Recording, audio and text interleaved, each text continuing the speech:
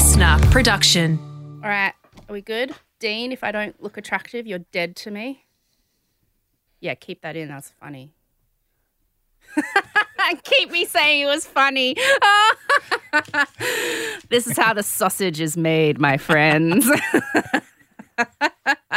Consummate professional. All right, my dulcet-toned Adonis. Take it away. Take it away. Hello, Gistners, and welcome back for another episode of Just the Gist. And when I say Gistners, I am also including you, Mr. Stuart Semple, who told me he's going to be listening every week from here on out.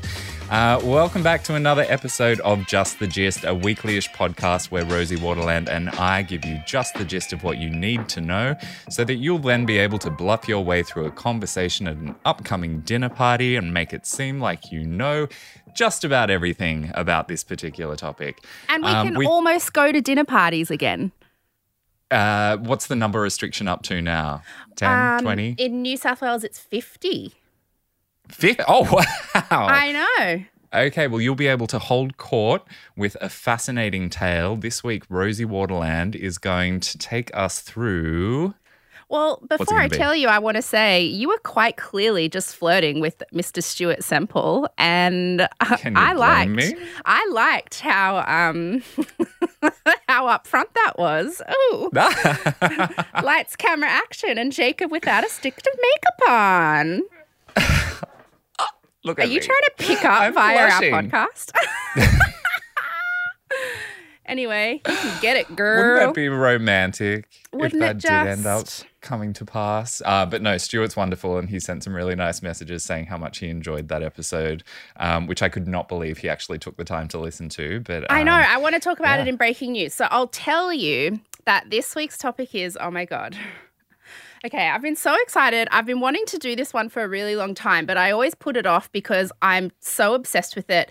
And I knew it was just going to take me a lot. Like I was doing it for a few hours yesterday, and then I was doing it for a few more hours this morning. And because we missed last week and we agreed to do 2 this week, I figured, well, this can be the extra special little extra episode we're doing this week for our Gistners. Mm-hmm. This week's topic is the 1989 Oscars, otherwise known as the worst Oscars ceremony in history.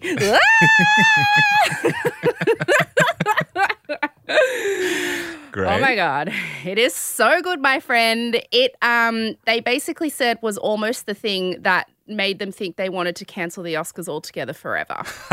That's a big call. So it was pretty bad. It involves Rob Lowe and dancing tables and a whole lot of bad karaoke songs. You and I are going to love it. But first, shall we do... Breaking news, breaking news. I got the scoop, see, extra, read all about it. Breaking news. Oh, can I just say, a couple of people have sent through, I don't know if I've said this yet, their kids doing the breaking news theme. And it is the cutest effing thing like I've ever, because I guess they listen to it in the car or whatever together. And a couple of parents have videoed their kids doing the breaking news theme to show how much they love it. That is super cute. Ask the parents so if you cute. can get their consent to post that on social as well. Oh, you know what I should do? I should ask their permission to maybe let their kids do the theme song next week. And then none of the Basic Susans can say they hate it because that's mean to a little kid. Take that, Susans. You finally won the war. Well done. Yeah, so anyway, breaking news. Stuart Semple, our new biggest fan and your future boyfriend, according to you. In your dreams. I cannot believe how much people, A, loved that episode. Well, I can believe it because it was my favorite episode ever. But B, how much they jumped on the cause, on the OK Bean Boy cause. Like, I'm so surprised that I did not get blocked on Instagram by Anish Kapoor because they were all tagging me. They were all tagging you. They were all tagging Just the Gist. OK Bean Boy, just here because of Rosie and Jacob. Like, there was so many of them. And I was like, oh my God, he's going to block us. And then I would be so happy. But he hasn't yet. He's probably wondering why he suddenly got an influx of Instagram notifications. Although I doubt he even checks his Insta. I don't think he really understands how to use it. If you have a scroll through it, I feel like it's very closely managed by someone on his team, apart from the one time that he went rogue with a little pot of pink paint and his middle finger, which was maybe an error in judgment on his part. I love that he's left it up there, though, despite all those thousands and thousands of comments. I know. I also love that Stuart Semple listened to that episode, loved it, shared it, and so now we have so many more listeners. I started getting followed by all these trendy artists on Instagram who could possibly answer the question, what is art? So maybe we should have an episode where we get them all on. But looks like we've got a lot of new listeners, a lot from the UK, a lot from the art community. That's fantastic. I hope they're not disappointed that we're going from the art community and the art world to just nosedive into something about the Oscars. Oh, yeah. No, I absolutely picked like the most low-level tacky thing I could find this week to really just show them both ends of the spectrum we look to on Just the Gist. Also, breaking news, which is things that I find important. It was my birthday on the weekend. Happy birthday, honey. Thank you. 34. What was the highlight? Well, I had dinner with my fam bam, made my own birthday cake because, as you know, I have that new baking obsession. Mm-hmm. So that was actually, I told people I made my own birthday cake and they went, oh. And I was like, no, it was my request.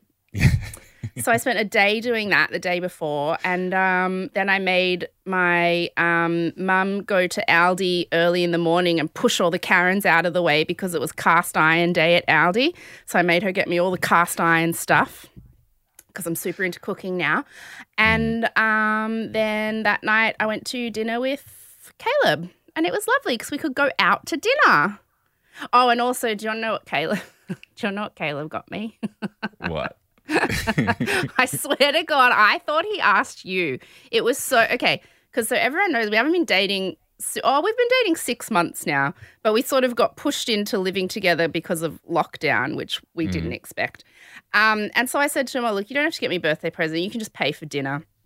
And anyway, the day before my birthday, he said he had to go somewhere and he was very cagey about it. And I asked if I could come because I thought he was going to the supermarket because where else do we go right now? And he was like, no, you can't come. And he got very weird and he was all like, And I was like, oh, I guess he's getting a present or something. And so then I started to get excited because I was like, I told him not to get a present, but clearly he's getting a present. And so I was like, woo.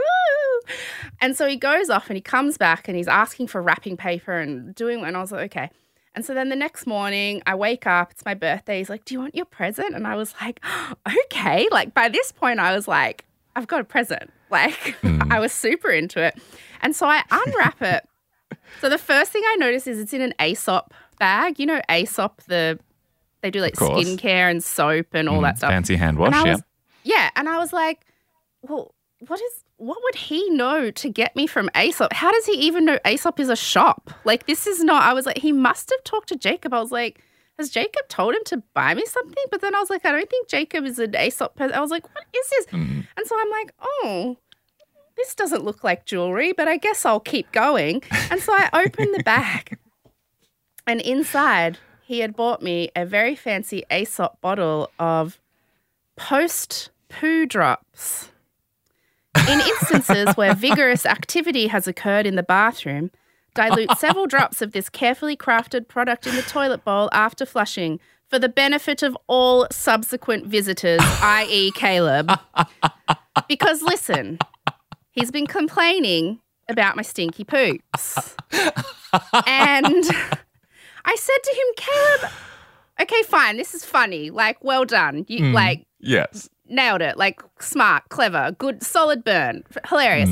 But then I was like, but why Aesop? I said, who told you to go to Aesop? And he said, oh, I asked around. And I said, what the hell do you mean you asked around? I said, who are you talking to about my stinky shits? And he's like, no one, none of your business. And I said, I think it is my business. I said, please tell me it was Jacob. I said, please tell me Jacob recommended this. And then I called you and asked you and you were like, no, I have no idea what you're talking about. I haven't talked to him. So now I know that my boyfriend is talking to people about my stinky poops getting advice about expensive Aesop drops to put in the toilet, which, by the way, work really well. And I don't know who he's talking to about it. How mortifying. Oh, my God. I so hope we end up getting sponsored by Aesop and their post-poo drops. Poo-pooey, yeah. Happy to take that for a test run at some point. I will confess he has spoken to me about your bowel movements, but at no point did the word Aesop come up. What did he say? When? You'd left the room briefly and he was just giving me a rundown on what it's like to live with you. And of course that was top of mind. I can't help it. I've had certain surgeries. I don't have as much small intestine as other people. So I don't have as much time for things to reach their final stage of things.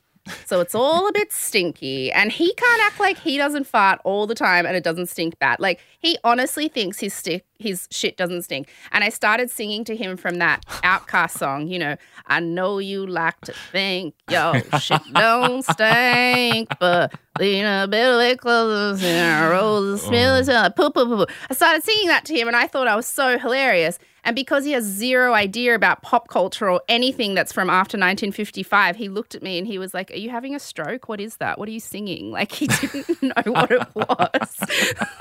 So that was my romantic gift. And apparently, what I'm taking from this is that you get what you pay for, because if it was, you said what, $45? Yeah, he said it was like $45. No, it's really good. You drop the drops in and the water goes all like cloudy and swirly like a witch's brew and you're like, ooh, and then it does smell quite nice. Well, happy to accept a free bottle of that from anyone who wants to send it my way. I think, though, the moral of this story is I have recently uncovered that my boyfriend is singing out loud about my stinky shits all over town. And I don't know who knows what anymore. Jesus, please.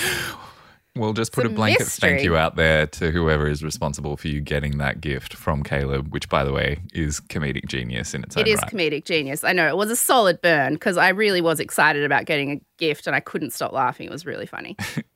What's new with you? What's breaking news in your world? Well, you might be surprised to know, especially based on, I think, the first and only time that I met your nephew, Muhammad, and terrified the daylights out of him. And he went and hid behind a nightstand saying, I'm scared. Oh, my God. No, guys, you don't understand. Jacob is a very imposing, a very handsome Adonis of a man. I do mean it when I say he is my dulcet-toned Adonis, but he is very tall and imposing in person. How tall are you, 6'3"? 6'4". 6'4", okay. Tall, handsome, and he has the most perfect posture of anyone I've ever seen in my life. So you're 6'4", but you stand like you're 7 foot. And you also just have this self-confidence and this air about you that's quite intimidating. And you walked into the room and Muhammad, and you just went, hello, Muhammad. And that's me trying to do your voice. Hello, Muhammad. And he looked up at you, immediately turned around to run, but there was nowhere to run because behind him was just the wall and the bedside table. So he just crammed himself into the corner of the wall and the bedside table, hid his face behind his hands and kept going, I'm scared. I'm scared. This is the effect Jacob has on young children. Yeah, and then I don't make it any better when I then start cackling really, really loudly. But with all of that in mind, the fact that I don't really like kids don't like me, I actually spent a full day yesterday babysitting for the first time in my life. And when I say babysitting, Myra's little daughter, Sadie, who is just the cutest little thing in the world. How old is Sadie now? She'll be 2 years old in September. And so you spent an entire day looking after a not even 2-year-old? Yes, correct. However, I need to have a little asterisk next to the word babysit because the widow Stanley's up here in Byron with me and she was taking care of any nappy changes and any feedings that needed to happen. So I basically was just entertaining the child for the day. So you did the fun stuff and your mum did all the hard stuff? Correct. Correct. But that's a big step for me. Right. Spending that much time with someone who's under the age. So what'd you do? Watch a lot of RuPaul's? I would have loved that, but she insisted on Peppa Pig. Ew. Yeah. How dare It's all right. she? She'll grow out of that. So did you come out at the end of the day thinking you might want kids one day? Oh, God, no. No. I did, however, develop even deeper respect for mothers, especially working mothers during this lockdown. It must be absolutely impossible for anyone to get anything done when you've got a kid that's wanting constant attention, and especially if it's a cute one that you want to give attention back. So much respect to all of you mothers and fathers out there who've tried to parent and work at the same time in the same place, because it would be a feat if you managed to get anything done. Hey, man, my older sister, 5 kids. Oh, nuts. Most of them under 5. It's cray-cray. It is cray-cray. And I'm also loving that one. So there's the 2 twins who are 1, and one of them is clearly shaping into like the alpha twin, and she's really bullying the other one. Like she'll like sit on her head, and when they're in their cot together, she'd like, if she's still asleep, she just slaps her until she wakes up, and she like pulls her hair and pushes her over, and the other one's just so placid and lovely and takes it. So their little personalities are really developing, and one of them is quite Machiavellian. Okay, I look forward to meeting them at some point. But yeah, I have no idea how Rhiannon does it, because I only did it for like 9 hours. And by the end of it, I was like, oh my God, I need a drink, and I'm just going to go have a bath by myself, and no one talk to me for the next few hours. Solid chunk, my friend. So, according to what breaking news is important to us, that was breaking news in the world last week. Breaking news. Look, the world is a cluster F right now, and we're not the people who are qualified to talk about it. We are not the people qualified to talk about it. So there's just some funny things from our universe breaking.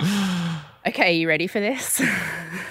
I know absolutely nothing about this. So you said 1989 Oscars ceremony. The 1989 Oscars has gone down in history as the worst, most embarrassing Oscars of all time. I think a lot of people didn't really know about it because, it was aired live on TV, and then when did you ever really hear about it again? People started talking about it as like sort of pop culture legend when YouTube became a thing. So a couple years after YouTube came out, somebody posted the infamous 12-minute opening number on YouTube, and it got watched 1 million times within 24 hours, which back in the early days of YouTube was massive. And people were like, how did this happen at the Oscars and none of us knew? And I think it's because the Oscars and all of Hollywood kind of made a silent pact to never speak of it again. So the YouTube clip came out in like around 2007. And people started talking about it again a couple years ago because it was the last ceremony that didn't have a host. And you know how a couple years ago they were like, oh, for the first time in 30 years, we're not going to have a host. And everyone was like, well, this is going to be a disaster because the last time the Oscars didn't have a host, it was the infamous 1989 worst Oscars in history. So people started talking about it again a couple years ago. And that's when everybody who was involved, did a lot of interviews for like Vanity Fair, and really they were sort of like a bit of an oral history of how it all went wrong and what happened. And so it's the last couple of years that everyone's really started talking about it. And so I think I read a story about it like a couple years ago, went and watched the whole thing. Like I've watched the entire ceremony, which you can watch. But I highly suggest watching the first 12 minutes, which is what everybody says just made the night descend into utter despair and darkness. And so I figured the best way to go through this is to just give you a complete recap of the opening number, and then we'll talk about how it came to be and what happened afterwards and whose careers were ruined, etc. Okay, so you ready for this? Strapped in. Yes. Okay. This is going to be fun. Okay, so we open on a man is standing at the entrance to the theatre. So all the stars are inside. And he goes, and now, ladies and gentlemen, one of the great legends of Hollywood. And everyone's like, oh, my God, like, who's it going to be? Like, oh, my goodness. And he goes, here she is, back again, Miss Snow White. And then this woman dressed as Snow White, like at a birthday party, like comes over to him and she goes, and she has a voice kind of like the B-grade version of what Amy Adams did in Enchanted, like trying to do a Disney princess, kind of ends up sounding like, what's her name? Gypsy Rose Blanchard, which, you know, I love doing that voice. So she comes over to him and she goes, "Good evening, Mr. Archer. It is exciting to be here tonight. I'm a little late, though. Can you tell me how to get to the theater?" And he goes, "That's easy, Snow. Just follow the Hollywood stars." And then the doors open and you think, oh, that's a cute gimmick because all the Hollywood stars are sitting inside, like all the famous people. No, the Hollywood stars are literally giant gold glitter stars with legs. So these dancers all have these just like pantyhosed legs with heels on, and then this giant cardboard star. Like, you don't even see their head. I don't know how they could see. It's a giant star over their whole body, and then it kind of ends under their bum. So it's just stars with human legs.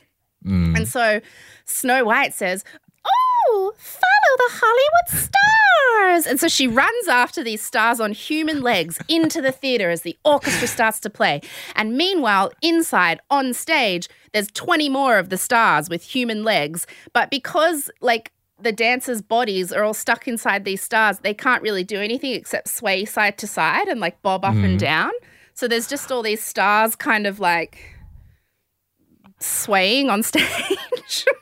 Of course. Imagine how terrified they would be of falling over, because they would be just like a turtle upside down on its shell. How do they get upright again? And here's where we get our first shot of the audience, and already they look perplexed. Like the first person you can see is Sigourney Weaver, who has her hand over her mouth, like she's stifling laughter. Like she's like, what is happening? Which is bad for Snow White, because the next part of the number, she has to run from the back of the theater where she entered through the crowd, like interacting with the crowd until she gets on stage. And while she's doing that, she's singing "I Only Have Eyes for You," except the lyrics have been changed to "We Only Have Stars for You." So she's going down through the crowd going, "We only have stars for you." And she's going up to all these like famous people in the crowd, but none of them want her near them. Like, they are all blocking her. They're like, "I don't want anything to do with this. I don't want a clip of this on the news. Get away from me. This is embarrassing." So every celebrity she goes up to looks so uncomfortable. Like Michelle Pfeiffer literally like snatches her hand away from her. Tom Hanks, bless his heart, he like looks like he's trying to be kind to her, but he just cannot he can't not have a look of embarrassment on his face. Like, he just looks like he's in pain for her. And like, he's literally the best actor in the world, and he can't even fake that like this isn't a painful, embarrassing moment. So then she's like sort of tries interacting with people in the crowd who all are just like, "Please get away from me," all these famous people. And then finally she reaches the stage, and I think she's probably as relieved as the audience are. And she stands in the center of the stage with all the stars with human legs bobbing up and down around her. And she says, "Good evening and welcome to the 61st Academy Awards." And you think, oh, okay, thank God it's done. That was just a little gimmick. She's introducing the show. But no, she keeps talking. You're like, oh God, it's not over. She goes, "It's so exciting to be back in Tinseltown. I've missed it so. I remember the movie premieres at Grauman's Chinese Theater and the wonderful stars and parties at the Coconut Grove. Why, I have so many wonderful, wonderful memories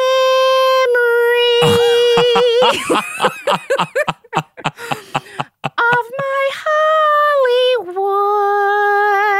Hollywood." And then the orchestra starts playing "Hooray for Hollywood" as the stars with human legs run off stage, and the curtain behind her lifts to reveal the Coconut Grove Club that she just said she used to party at. I don't know.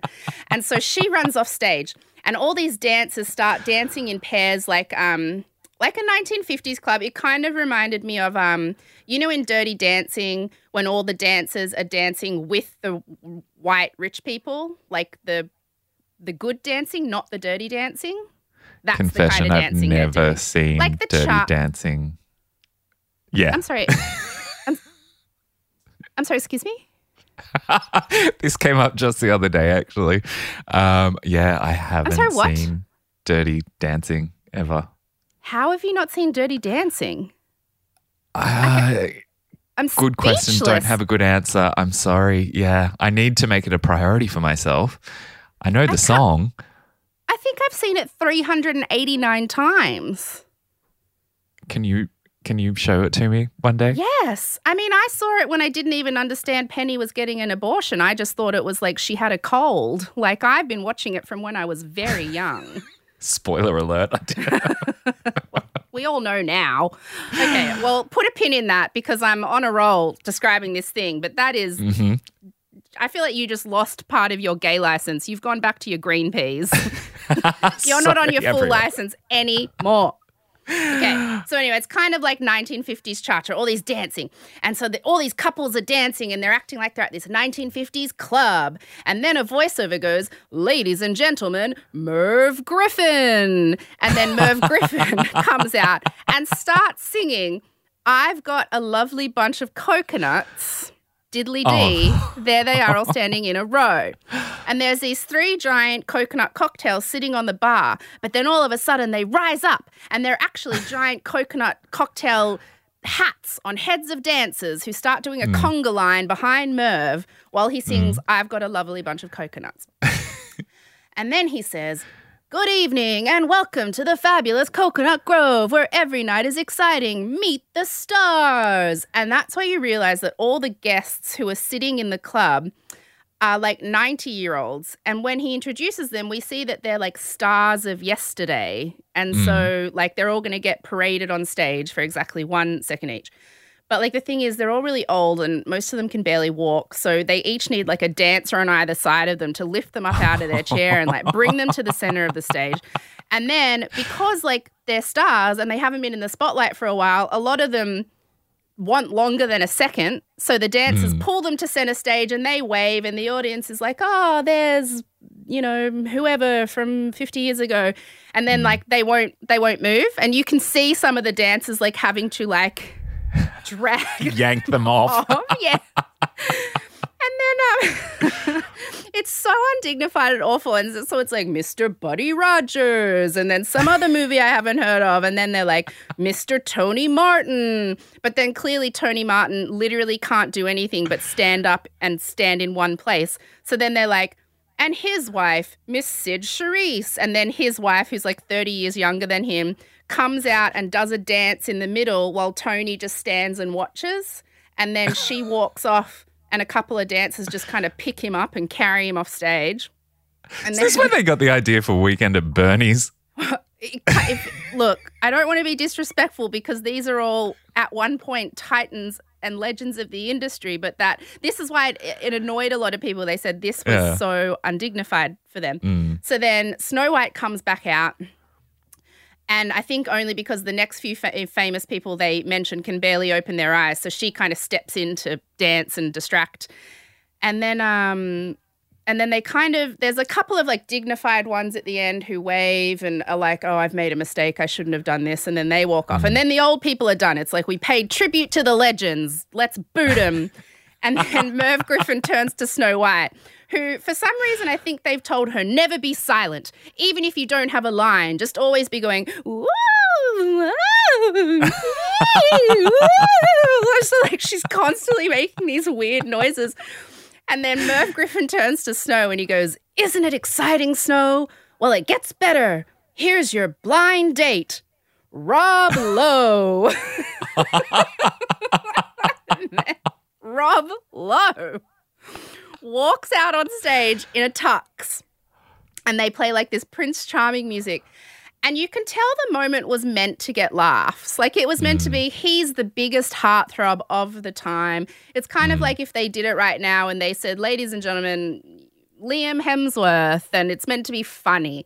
But it gets no laughs. Like at this point, everyone in the audience is like, we are not here for this. And so it kind of gets a very obligated smattering of applause, which probably comes from the seat fillers who are like trained to clap when they're meant to. And Snow White goes, "Oh, Mr. Lowe, I'm such a fan." And he goes, "Really? Well, I'm a big fan of yours, Snow, but there's so much I'd like to know about you." And then 2 waiters approach them each with a silver tray, and on those trays are microphones. And Rob Lowe and Snow White each pick up a microphone and launch into a duet of Tina Turner's Proud Mary.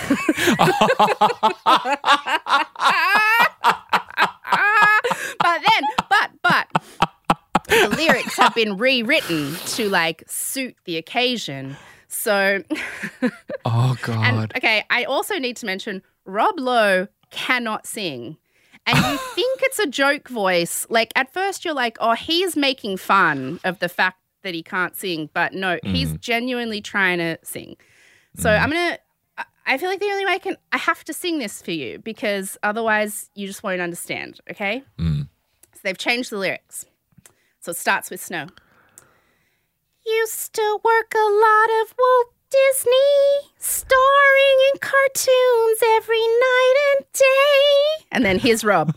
But you said goodbye to Grumpy and Sleepy, left the dwarfs behind, came to town to stay. Oh, my God. And then, together. Big lights keep on burning, cameras keep on turning, rolling, keep the cameras rolling. And then, of course, I know. Keep it together, Jay. You think it's even, we're like 3 minutes into this, baby. Oh, God. Okay. And of course, everyone knows that Proud Mary famously switches from that slow tempo bit at the start to fast tempo. So to make that transition, Rob goes, "Keep the cameras rolling." And then Snow goes, "Unos, dos, tres, cuatro." And then everything goes like high tempo. And then it goes, "Now you've made it big in the movies. Came to Hollywood, learned to play the game. You became a star as an animated mama. Earned yourself a place on the Walk of Fame. Big lights keep on burning. Cameras keep on turning." And then like Snow and Rob kind of start doing sexy dancing together, and the dancers with the giant cocktail hats come out, like the coconut cocktails. And thank God one of them can sing, because this is the part of the song where you actually have to have a good voice to carry it. So one of the dancers with the coconut cocktail on her head mysteriously has a microphone and starts doing all the heavy lifting of the song. And then as the song reaches its crescendo, you know the bit where it's like do do do do do do da da da da da da da. Okay, I'm not even joking. The tables and chairs that have been on stage the whole time suddenly stand up and have human legs of their own. And so the tables and chairs start dancing. These heads pop out the top. So the head has a lamp on it, and the table is like where their neck is, and then there's chairs on either side, and then they're dancing with their legs. So all the tables and chairs start dancing. The stars with legs come back out. Jacob, this is why it has gone down in history. So they're like at that really, da-da-da, da-da-da, da-da-da, that part. And it's like very High School Spectacular. Like everyone who's been in it so far, the stars come out, the tables and chairs, the coconut hat ladies and Rob and Snow White, and I think Merv's there, and maybe they like chuck Tony Martin back on and then whip him off again with one of those wooden hooks. And then it kind of like gets to the bit in the song where it ends and they've all got their hands up in the air and they're all breathing heavily. Like it's very High School Spectacular. Like, the big finish. Number, big finish. Yeah. And so you're like, thank God it's over. And for the first time since the start, they cut to the crowd. And Robert Downey Jr. is sitting in the crowd, and he looks like, he doesn't just look mortified, he looks angry, like he looks pissed off. that he's having to witness this. And sitting right in front of Robert Downey Jr. is Gregory Hines, which I don't know if a lot of people would know of him off the top of their head, but he is probably one of the best Broadway performers and dancers of all time. And he just looks physically upset. Like he just looks like he's in pain watching it. And so they're all standing there with their arms up like, we did it. And you're like, thank God it's done. No, it's I don't still want to going. speak too soon. Okay, maybe I'm jinxing this. I'm just relieved that they didn't bring out 7 little people dressed up as the 7 dwarves. There's no dwarves. Okay, there's no dwarves. They mention them in the lyrics, but there's no dwarves. Because the whole point is she ran away from the dwarves to come to be a big mama in Hollywood. Didn't you listen to the lyrics I so generously provided you with? I need another pass-through. Did you write down all of those lyrics? Did you transcribe that? Yes.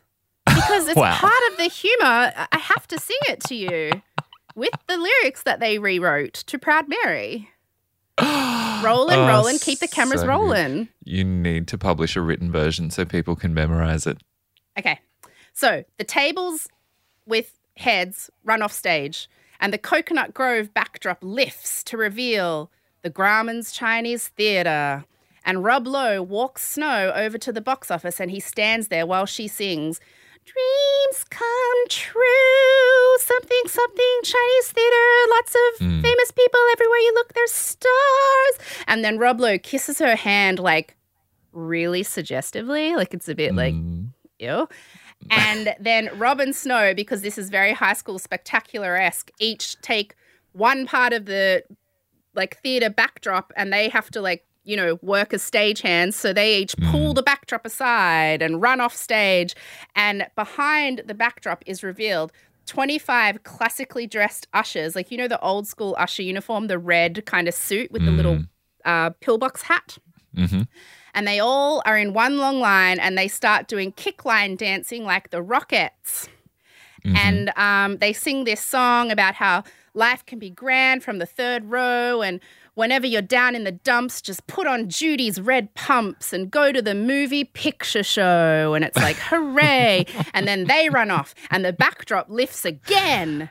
And finally, you know we're getting to the big finish because there's no more walls. Like they're at the last wall. There's no more backdrops to be revealed.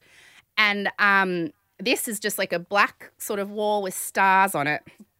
And then all the ushers are singing Hooray for Hollywood. And then in the center of the stage appears Snow White. And she's like stationary, like stuck still. And on top of her head is a giant, and I mean like car-sized, like giant model of Grauman's Chinese Theatre on top of her head. And you can tell that it's not actually the actress who'd been playing Snow White. I'm pretty sure it's a male stuntman, the only one who was strong enough to have this massive thing, because it looks like a man in Snow White makeup. And so there's this giant Grauman's Chinese Theatre, and then like all these giant Oscars get wheeled out onto the stage, and these two staircases come together, cover up Snow White. So it's like, oh, bye, Snow.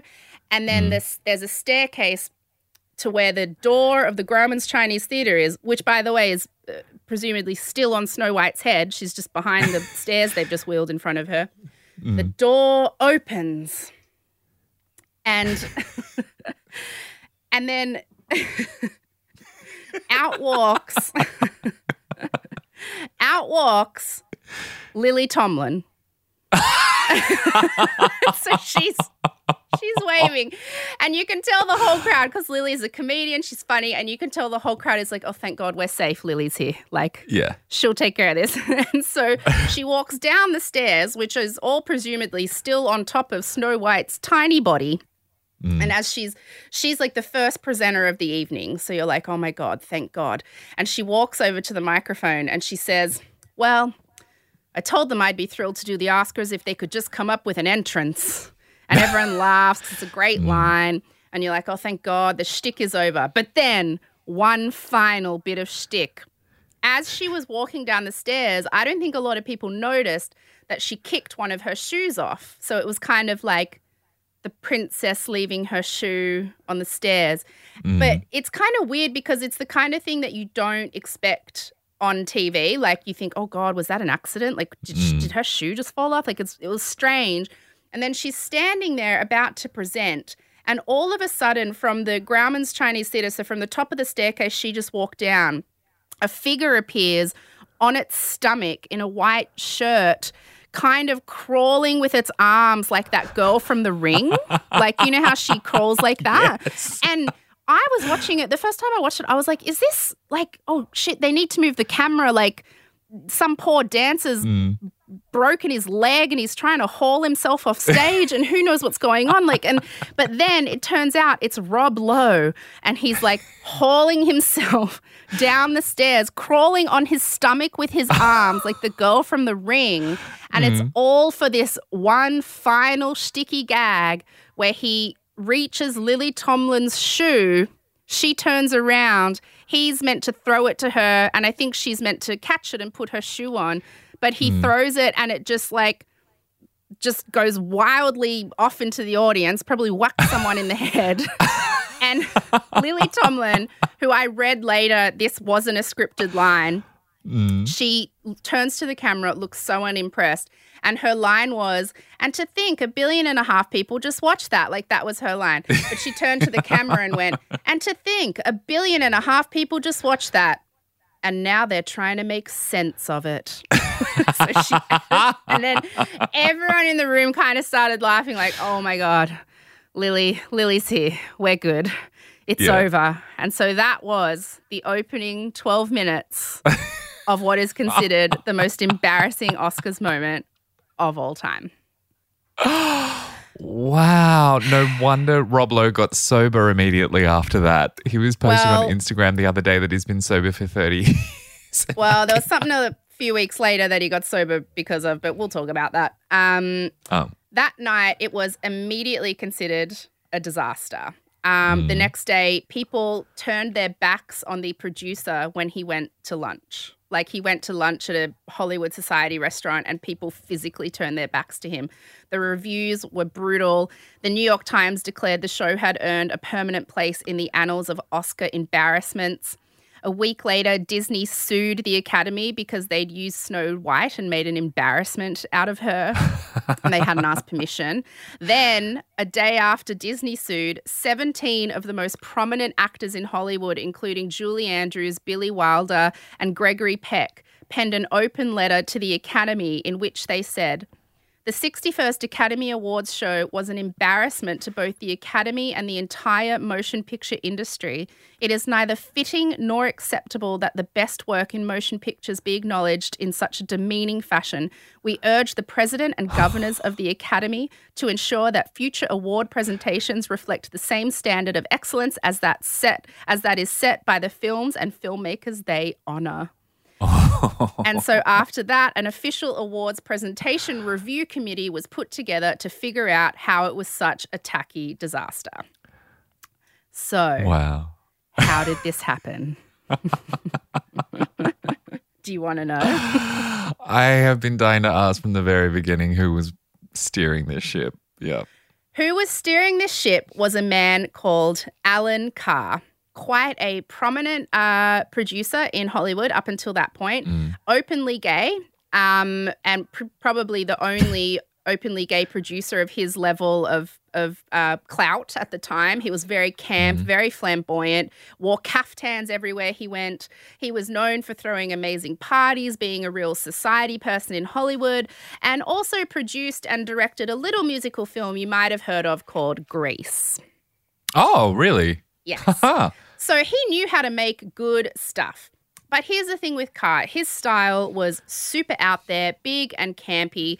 So his work was pretty hit and miss. Like he had as many flops as he had hits. So he had Grease, but he also did We Can't Stop the Music, the autobiographical movie about the Village People, which bombed, even though I quite like that movie. But there you go. He produced the first Broadway musical version of La Cage aux Folles, which won a gazillion Tonys and is still performed today. But he also produced Grease 2. Again, one of my favorite movies. I don't know what this says about my taste. But that was also known to be a huge flop. So the thing with Alan Carr is he was great with spectacle. So he also produced ad campaigns and premiere parties for movies. He kind of came up with the concept of turning premieres into massive parties that could drum up a lot of publicity. So he did all the premieres for Saturday Night Fever. Like it was his idea to turn those into big disco parties, and he sort of got all the publicity for that going. It was his idea to have Olivia Newton-John turn up as the straight-laced Sandy to the red carpet of Grease, and then to change into the hot pink leather Sandy for the after party of the Grease premiere, which got so much press. And he sort of changed the way photo ops and spectacle got people excited about movies. So people started hiring to do all their premieres and ad campaigns and stuff.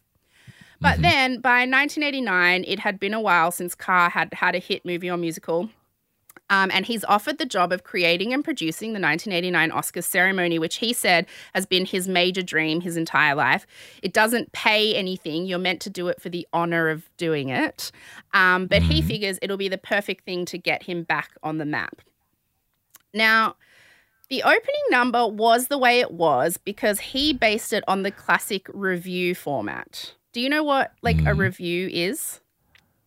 So a revue is they do them in high schools and they do them at universities. Like the Sydney Uni Law Review is one of the most famous reviews we have in Australia. It's where people get together, have something with a very loose narrative, like a girl turns up in the city and meets a bunch of people on the way, and you basically do what he did. You change the lyrics to a bunch of popular songs, usually with funny lyrics that reflect, you make satirical comments of things at the time. So if you were doing a review at the moment, you'd maybe take the lyrics of an Ariana Grande song and say something funny about Trump or ScoMo or whatever. And then there's little skits and little acting bits. It's kind of like a high school play. I mean, we did a lot of that kind of thing at drama school, remember? Yeah.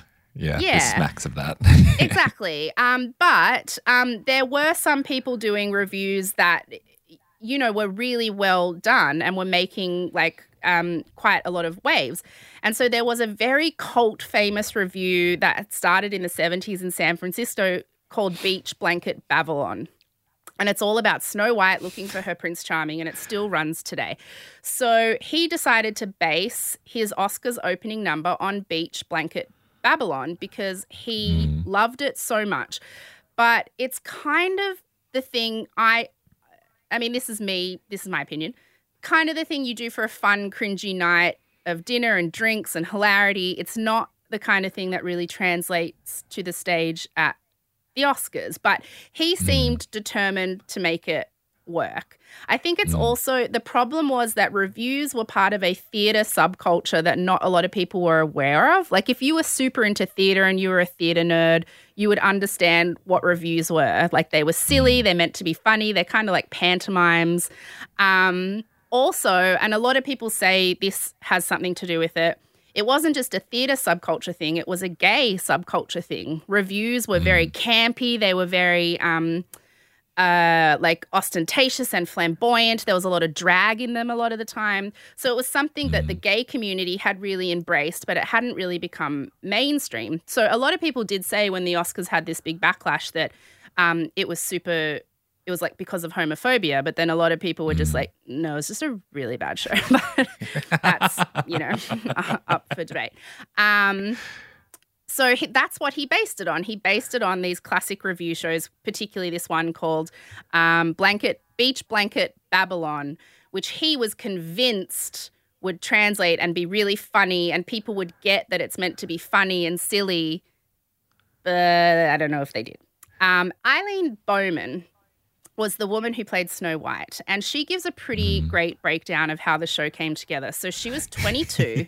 She had just arrived in Hollywood from San Diego to try and make it. And she thought she was auditioning for a new Hollywood-based version of Beach Blanket Babylon. And she's like, I'm a drama kid. I know what that is. It'll be cool. So she was given 15 pages of music to learn. She sang for some people who then said, we need to see if you fit in this dress. She tried on this Snow White dress. She fit in it. So then they dressed her up in the full Snow White makeup and everything. And they took her out to this car.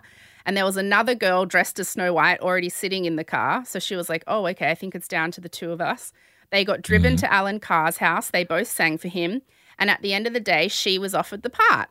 And then they were like, do you know what this is for? And she said, Beach Blanket Babylon. And they said, no, this is for the Oscars and it's in 2 weeks. And she was like, whoa. So they went into like lockdown rehearsals. No one was allowed in. She said she was feeling like it wasn't that good, but she was like, well, what do I know? I'm 22 and I just got here and that's Alan Carr. So, okay. She said Rob Lowe seemed to know that things were bad. Like he told her at the dress rehearsal, be careful after this. There are sharks in the water. And she was like, oh, God. And sort of he knew that he couldn't sing and she felt really overwhelmed. So they kind of bonded. But they both kind of knew this isn't going to go well. She said her only instruction when walking through the audience was to go up to people and try and get them to interact with you as part of the song. And the only rule she had was don't go up to Robin Williams because he's very unpredictable. But the problem was she was walking from the back, which means she could only see the back of people's heads. So the first person she went up to was Robin Williams. And you can see in the video, he turns to look at her. She looks shocked and just quickly walks off. Like it's this bizarre moment. She's like, that's why I did that because they told me do not talk to him. She says that Tom Hanks and Martin Landau both gave her looks of, oh, you can do this, honey. Just get through it.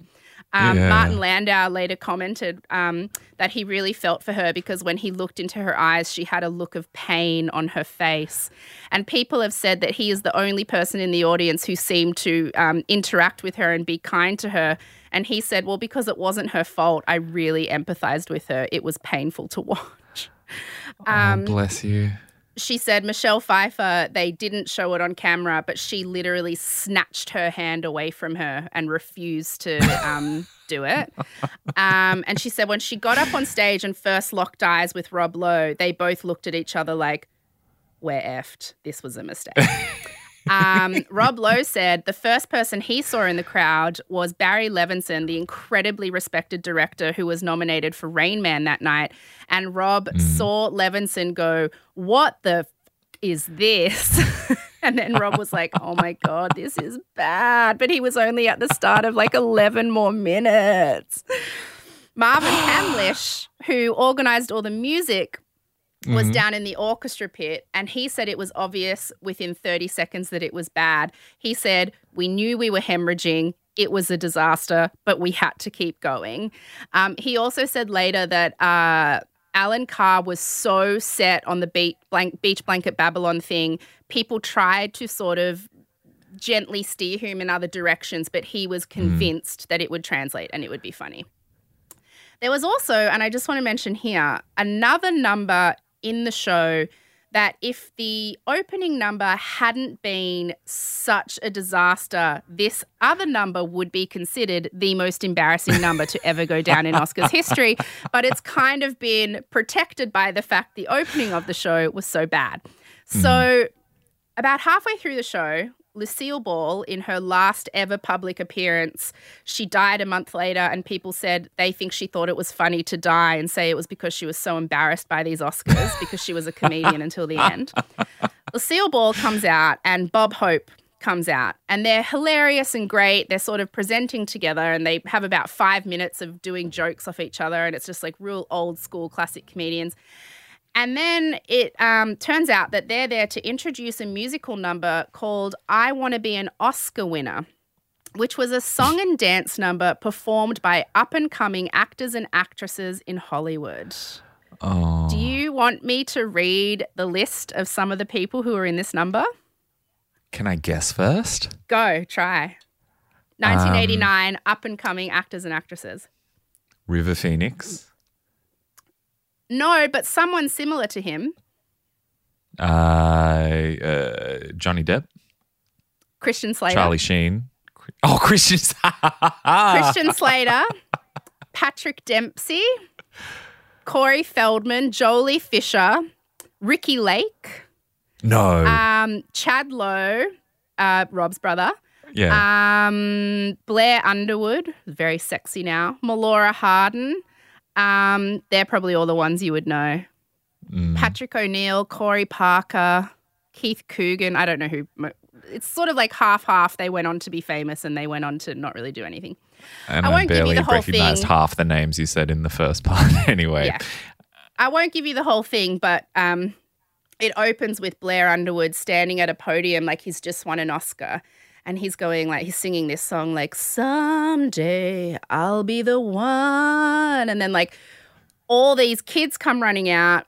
And my favorite line was, gee, but it's great to be an Oscar winner, a super duper, super trooper Oscar winner. That was basically, and that song and dance number went for like 6 minutes of all these kids. And so that was bad too. And you should also, I highly recommend, go and look up that number. If anything, just to see Ricky Lake and Patrick Dempsey dancing around as 16-year-olds. It's amazing. Eileen Bowman, the Snow White, said backstage most people would barely look at her, so she knew the writing was on the wall. And after the show, they wanted her to go to the governor's ball with Rob Lowe, and she was like, no effing way, get me out of here, I'm leaving. So she went to her sister's house that night, and when she woke up the next morning, there was a lawyer on the doorstep at 8 a.m. asking her to sign a non-disclosure agreement saying she wasn't allowed to talk about anything to do with the show for 13 years. So they already knew it was bad too.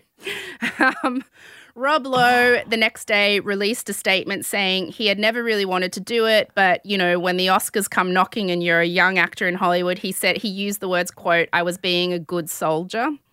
He's since sort of made fun of it, but most people forgot he was even in it because a month later was when his sex tape came out with a teenager, and that's the thing that he stopped him from drinking. Oh, I haven't heard about. You can give me the gist of that another time. Rob Lowe, when he was 24, was in a sex tape with a 16-year-old, and that came out a month after this Oscar ceremony. So it kind of like made people forget he was ever Snow White's date, but for like a worse reason. Yeah. Wasn't a great 1989 was not a great year for Rob Lowe.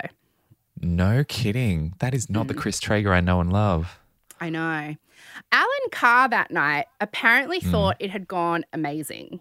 So he was watching from the sidelines, like when they were doing Proud Mary. He was like, they're killing it. He was so excited. He was wearing like a glitter tuxedo, like he dressed up for the night. And he was confused about why Eileen didn't want to go to the parties. Like he was like, of course you would want to go to the parties. You were the star of the show. And she was like, get me out of here. And it wasn't until he got to the after parties and started talking to people that he realized it hadn't quite landed the way he thought it had landed. The next day, he eventually, after about an hour, asked his publicist to take him home because he could feel the energy in the room that he was in trouble. The next day, he woke up and there were no phone calls from anyone. Like usually you get a phone call from the head of the academy saying thank you and whatever. So he thought, okay, you know what? No, I think it went well. I'm going to go to lunch. And that's when he went to lunch at that restaurant that day and people physically turned their backs on him. Two of his friends came to his house to see him that afternoon and he was drunk and alone and crying in his pool house. He never got another job producing anything in Hollywood ever again.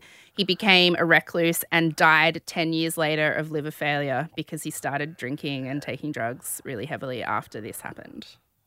Oh, no. I know. Isn't that really effing awful? Why were there no checks in place? Why was no one watching the rehearsals to I think they were. This? And I think I honestly think that if it had been maybe like 2 minutes and not 10 minutes, it could have been quite funny. But I do really think that he thought it would land in the satirical way he thought it would. Like, I think he thought it was obvious satire, but people at the Oscars, they're not expecting satire. They're expecting a fancy show, particularly back then. I think satire would maybe even land a little bit better now. But like I think people in the audience were just like, what is this? Are we meant to laugh at them or is this meant to be funny? Like, of course it was meant to be funny. It was meant to be camp and silly and funny and ridiculous. And I think he thought that would land, and I think he convinced everyone else it would land, even though people have since come out and said, oh, well, I wasn't sure. And it's like, well, yeah, you can say that now, but I just think he took a chance and it just didn't land the way he thought it would. But it could, imagine if it had. Yeah. Imagine if it had. I mean, it would have gone down in legend as, the best Oscars ever. If only it had been a better audience than it was. But I will say, and I want to end on the fact that he was very good at his job. And a lot of people say that if it hadn't been for that 12-minute opening number, it actually was a really amazing Oscars ceremony. He introduced a bunch of stuff that is still used today. So first of all, he gave Billy Crystal 10 minutes to do a monologue that was so good. Billy Crystal went on to host the Oscars like a gazillion times. He introduced the red carpet as a show in itself. So before, the red carpet wasn't even, it was literally just a thing where stars would get out of their car, someone would take a photo for the newspaper and they'd go inside. He was like, no, let's televise the red carpet. Let's make it part of the show. Let's make it pre-show stuff. So he's the reason that that's now a huge part of it. He didn't use a host. They did go back to using a host the next year. But up until then, presenters had just been, like one person, and it was the person who had won the award the year before, or like just some boring person, like Jenny from accounting at the Academy office. But he was the person who decided we can make presenters interesting and funny. So he came up with this system called couples, companions, co-stars, or compadres. And that's still used today, where you have an interesting combination of presenters who come out and present awards.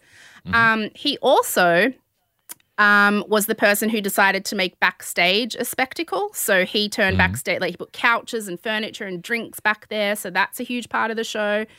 And he was the person who decided to use the phrase, and the Oscar goes to, rather than, and the winner is. So that was his idea as well. So he brought all these elements of spectacle to the night that the ceremony needed, because it was really stuffy and boring, and he made it fun and lively and amazing.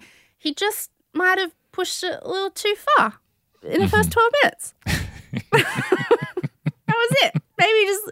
Maybe a few less dancing tables.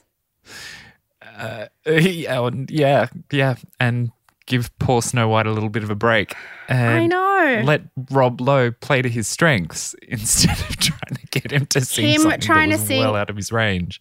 And I didn't realize that Chris Traeger, Rob Lowe's character in Parks and Recreation, I didn't realize that Chris Traeger, being such a terrible singer, was actually a throwback joke to his appearance at the 1989 Oscars. Oh my God, of course it is. Yes, because Rob Lowe is a terrible, terrible singer. I cannot describe it to you. I could not do it justice. You've got to go watch for yourself. So that was the 1989 Oscars, otherwise known as the most embarrassing, worst Oscars in history. That was so great, and I am absolutely dying to watch these video clips. Tell me you're going to put the links in the show notes for this week. Yes, there is so much cool. You can go down a rabbit hole. I've got about 50 tabs on my computer right now, but I'll put the links in the show notes to both those musical numbers. But also, my favorite thing to read was eventually, once her 13-year gag order from 8 a.m. the morning after the Oscars was over, the woman who played Snow White did a great interview about everything that happened with her. Did she ever go on to work again, by the way? Did Eileen ever get work? Oh, she works now just in local theatre in her hometown. Apparently she has a regular part in a dinner theatre show, and she just after that said she just was so done with the whole thing. She said her sister said to her oh my God, 1 million people would kill for that opportunity. Don't go home, stay in Hollywood, take advantage. And she said no. And she literally went home the next day. So. Oh, wow. Yeah, she just didn't want to. Imagine the PTSD she must experience when anyone mentions said she was Snow just White or any one of the Seven Dwarves. Yeah, she said she was just sitting there watching the news the next day, people just making fun of her, and it just went on for weeks. Just so bad. Just so awful. She said the one good thing to come out of the night was when she came backstage to her makeup room, Olivia Newton-John was sitting at her mirror using her blush. And Olivia Newton-John was her most favourite star in the whole world, so she still has the blush compact to this day. She kept it. Oh. And there's a bunch of great, like there's a really good oral history from Los Angeles Magazine. There's interviews with Rob Lowe, who finally agreed to talk about it. Like a lot of people in the last few years have finally sort of admitted that the whole thing was silly. Even the Oscars have come out and said, we think this is a really important part of Oscars history and we're glad that people are talking about it and, whatever. So they're all just kind of embracing the hilarity of it now. So I'll put it all in the show notes. But they refused to lean into it for years. They pretended that it never happened. All those old stars got really mad. There was a committee to see what went wrong. It was just like, what went wrong it was tacky. But I got to say, I loved it. But I also loved We Can't Stop the Music and Grease too. So I feel like Alan Carr was making an Oscar ceremony for me. And how did you feel about the Oscars ceremony hosted by Anne Hathaway and James Franco? Well, I mean, people have said that one and the one with Seth MacFarlane singing We Saw Your Boobs were the next two most embarrassing Oscars things that ever happened. So, But did you enjoy the Anne and James spectacular? No, I thought it was painful to watch. Okay. I thought it was very, very can't painful. Be fun, just okay. Problematic. I think, and that is again when they were going for campy, silly fun, and it didn't quite land. I think the Oscars need to be a mixture of prestige and glamour and a really whip-smart, funny comedian who makes a little bit of fun. And that is the combo you need for the Oscars. So I say this knowing one day I will sit there and win one. So that is the standard I expect when I am there. Anyway, so there's something you can tell your friends when you finally go to a dinner party. You can give them a blow-by-blow account of the worst, most embarrassing Oscars in history. I loved that. My cheeks hurt so much. I know, I'm exhausted. I feel like I just did a whole musical, a one-woman show. And my eyes water at the thought of anything embarrassing. And I got to tell you, they were watering like mad throughout that whole thing. It was like I'd squeezed a lemon in them. Amazing. Anyway, all right. Wow. That's that. That was your little present because we missed out last week. So love you all. God bless. Graciously received. Stay safe. Thank you, under his eye. Bye.